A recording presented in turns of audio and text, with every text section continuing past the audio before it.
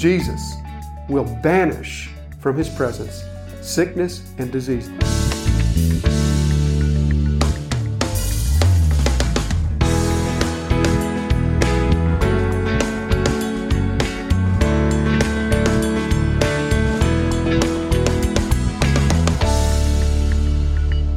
One of the greatest reminders of the presence of sin among us is the continued sickness and illness and death that is all around us. And it's been all around us since the very beginning. Since Adam left the garden, sickness and illness and death have been all around us, indeed, just at the very door. And this is a great reminder that the depravity of man is here. It's all around us. And sometimes, we live in this age of such medical advancement, and sometimes we can lose perspective a little bit, and we can begin to think that with all the medical advances and surgery techniques and medicine and antibiotics and everything, we can begin to think that mankind has gotten so smart that we're just on the verge of eliminating sickness and disease. Well, medical researchers tell us that there are some 10,000, give or take, some 10,000 known diagnosed illnesses in mankind. And anybody want to take a guess out of those 10,000, how many we have either treatments or cures for? 500. 500 of the 10,000 known diseases we have treatments or cures for. So that gives us a little bit of perspective. We are not on the verge of stamping out sickness and illness. Indeed, they will remain until Christ returns. However, the Scriptures teach us that when the kingdom of God comes, sickness and disease and death will be banished. And in addition to that, Jesus Christ came to earth, and for 3 years, He showed us, He demonstrated for us something of what the kingdom of God would look like.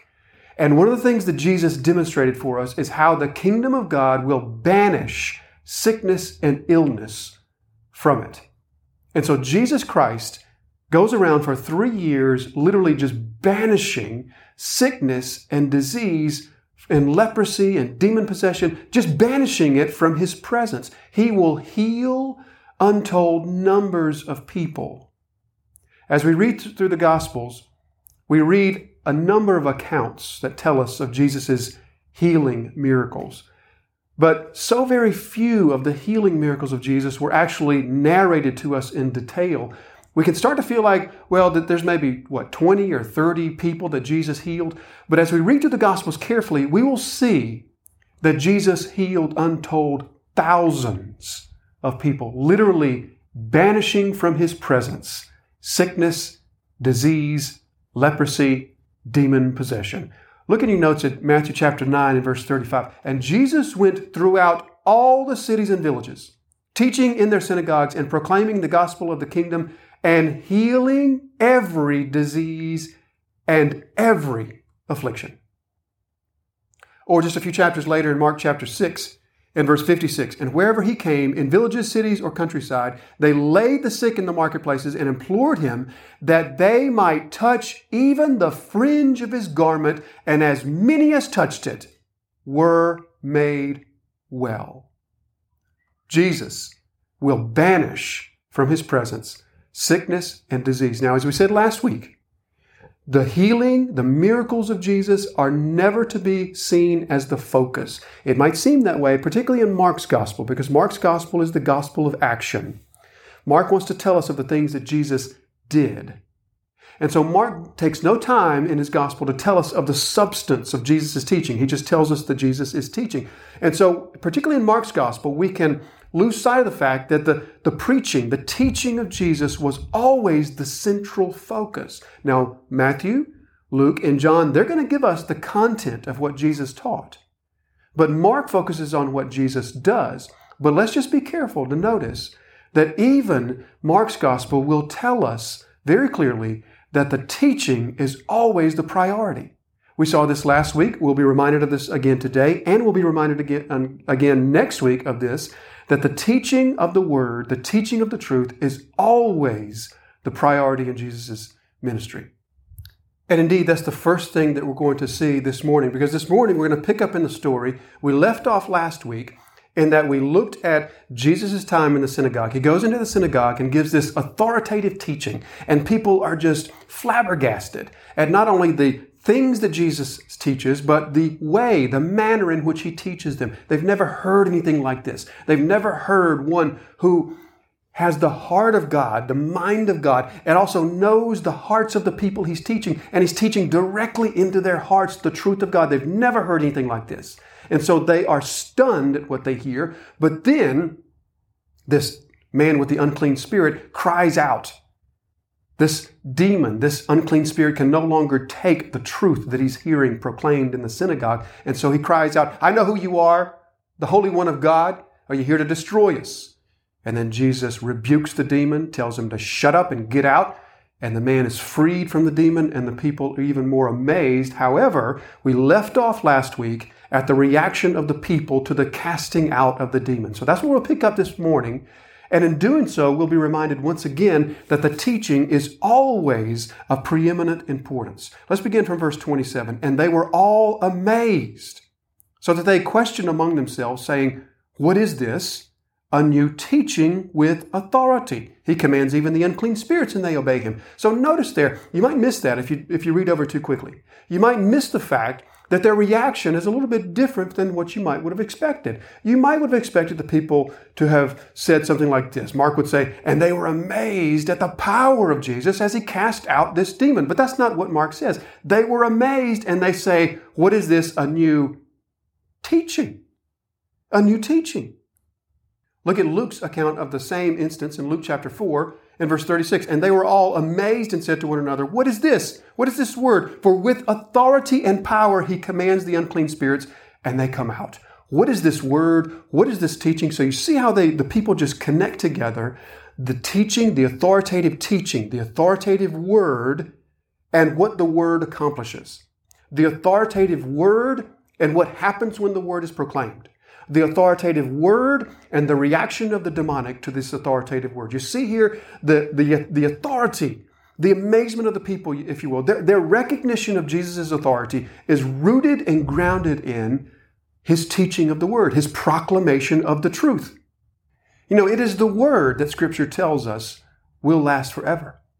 It is the word of God that is unfading and ever enduring and everlasting, not the works. The works are evidence of the truth of the word. The works are a manifestation that the one who is proclaiming this word is true and right and should be listened to. That's what the Scriptures teach us. That the works, the signs are done in order to affirm, to verify the one preaching and teaching. And so the works are not what we're told will last forever. It is the word that we are told that will last forever. And the people recognize this. They instinctively know. They see the demonic flee from this man. And they instinctively know that the authority that he cast this demon out with is an authority that's rooted and grounded in the word of God. You know, Satan would be content, I believe, had Jesus come and just spent 3 years just healing everybody in sight, casting out demons even, cleansing lepers, even calming storms and multiplying bread and fish. I think Satan would probably have been content had Jesus done that without preaching the word that he preached. And verse 28, "And at once his fame spread everywhere throughout all the surrounding region of Galilee." From this point on, from verse 28 on, Jesus' life will never be the same again. For the rest of the time that he is here on earth, people will be clamoring for him everywhere he goes, every single day. Whether it be crowds that want to hear him teach, whether it be crowds that want to be healed, lepers that want to be cleansed, demon-possessed people that need to be freed from their demons, or people that want Jesus to feed them again, people that want him to perform a sign or a miracle, or people that want to argue with him, or people that want to kill him. So for one reason or another, from this point on, from verse 28 on, Jesus will never have peace once again. He'll never have solitude that he doesn't have to actively seek out and get up before dawn in order to find. Instead, he will be the center of attention everywhere he goes. In verse 29, "And immediately he left the synagogue and entered the house of Simon and Andrew with James and John." So here, once again, we see Mark's favorite word, immediately.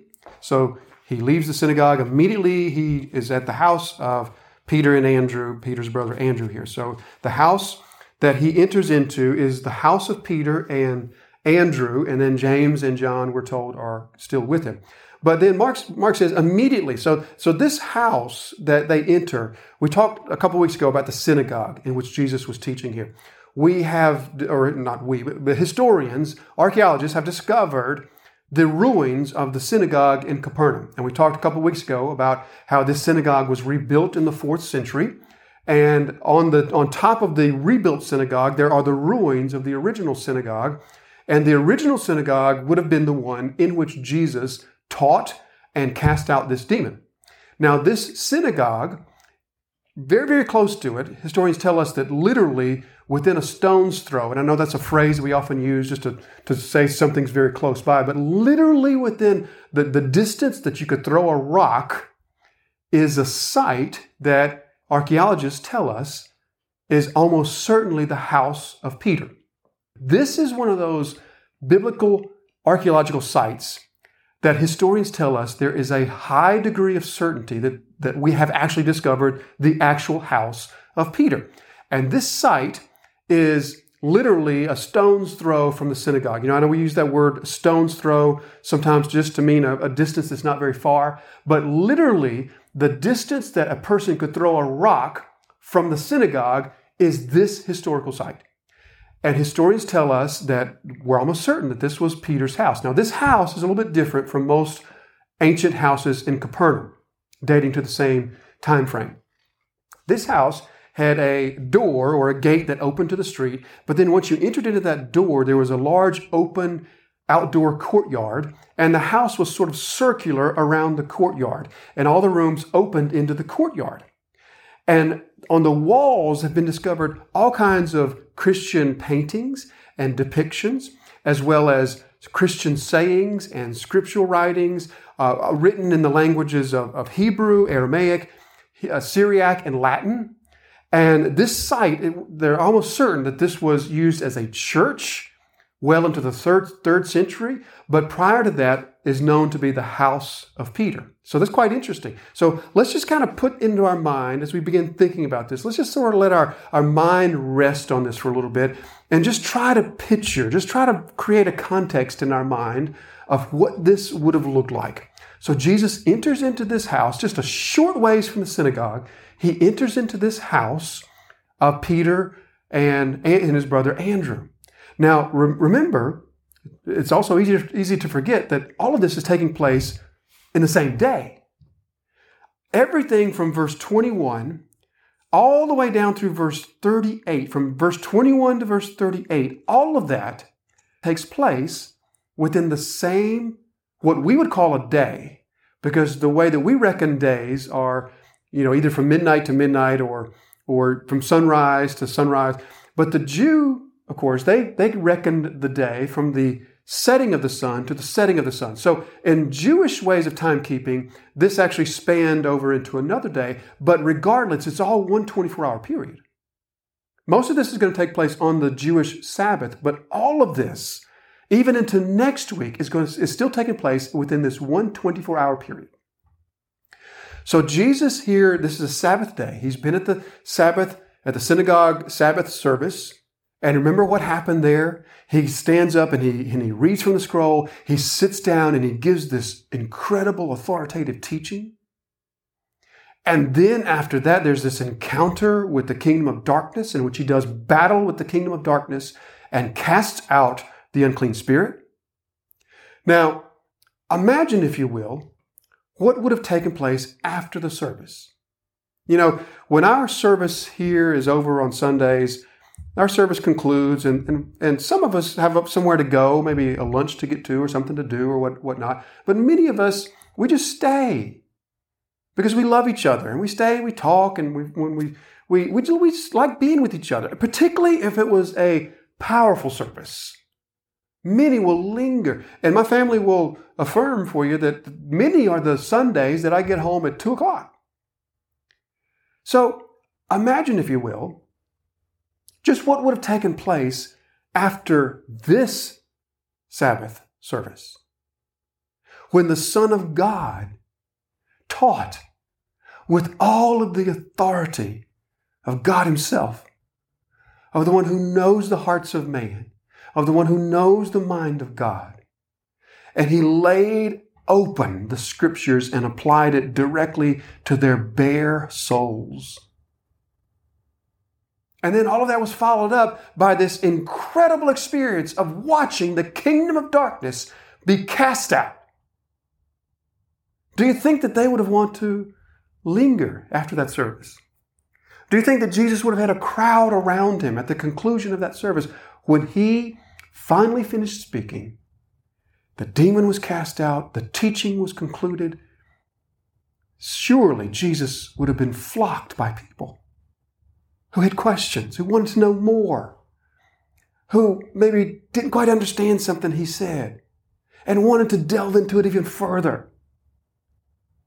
Is it safe to say that Jesus would have probably been at synagogue for hours and would have left completely exhausted? You know, there is one aspect of this story that perhaps of all those in the room, perhaps I can relate to, I don't know, maybe the easiest, and that's just the aspect of Jesus' fatigue. When I get done preaching, there is a type of fatigue that comes over me. And it's not exactly a physical fatigue, although I am physically fatigued. There's not exactly a mental or an emotional fatigue, although that's there as well. But I guess I would call it a spiritual fatigue. Because when you open the Word of God and the Word of God comes out of you to other people, there is a type of spiritual fatigue that results from that. So I can relate just a little bit, just a tiny bit, to how Jesus must have been fatigued, the human Jesus, as He left the synagogue, tired, hungry, walks just this short distance to Peter's house, enters in, and then immediately, even as they're walking, I can imagine Peter and Andrew are saying to one another, you know, let's tell him about Mom. Let's tell him about my mother-in-law. You know, she's been sick. She's got this really bad fever. Maybe he will look at her. Maybe he will do something. So verse 30, now Simon's mother-in-law lay ill with a fever, and immediately they told him about her. Now, this is at least one thing in the passage that nobody in the room needs a biblical expositor to stand up and point out to you. And that's just simply this. They told Jesus about her. They told the Master. They had this problem, this sickness, this loved one was down with a fever, and they told Jesus about it. 1 Peter 5 verse 7 says, cast your cares upon Him because He cares for you. Or Philippians 4 verses 6 and 7, don't be anxious about anything, but in everything by prayer and supplication, let your requests be made known to God. They just tell Jesus, Jesus, we got to tell you, my mother-in-law, she's really sick. Can you look at her?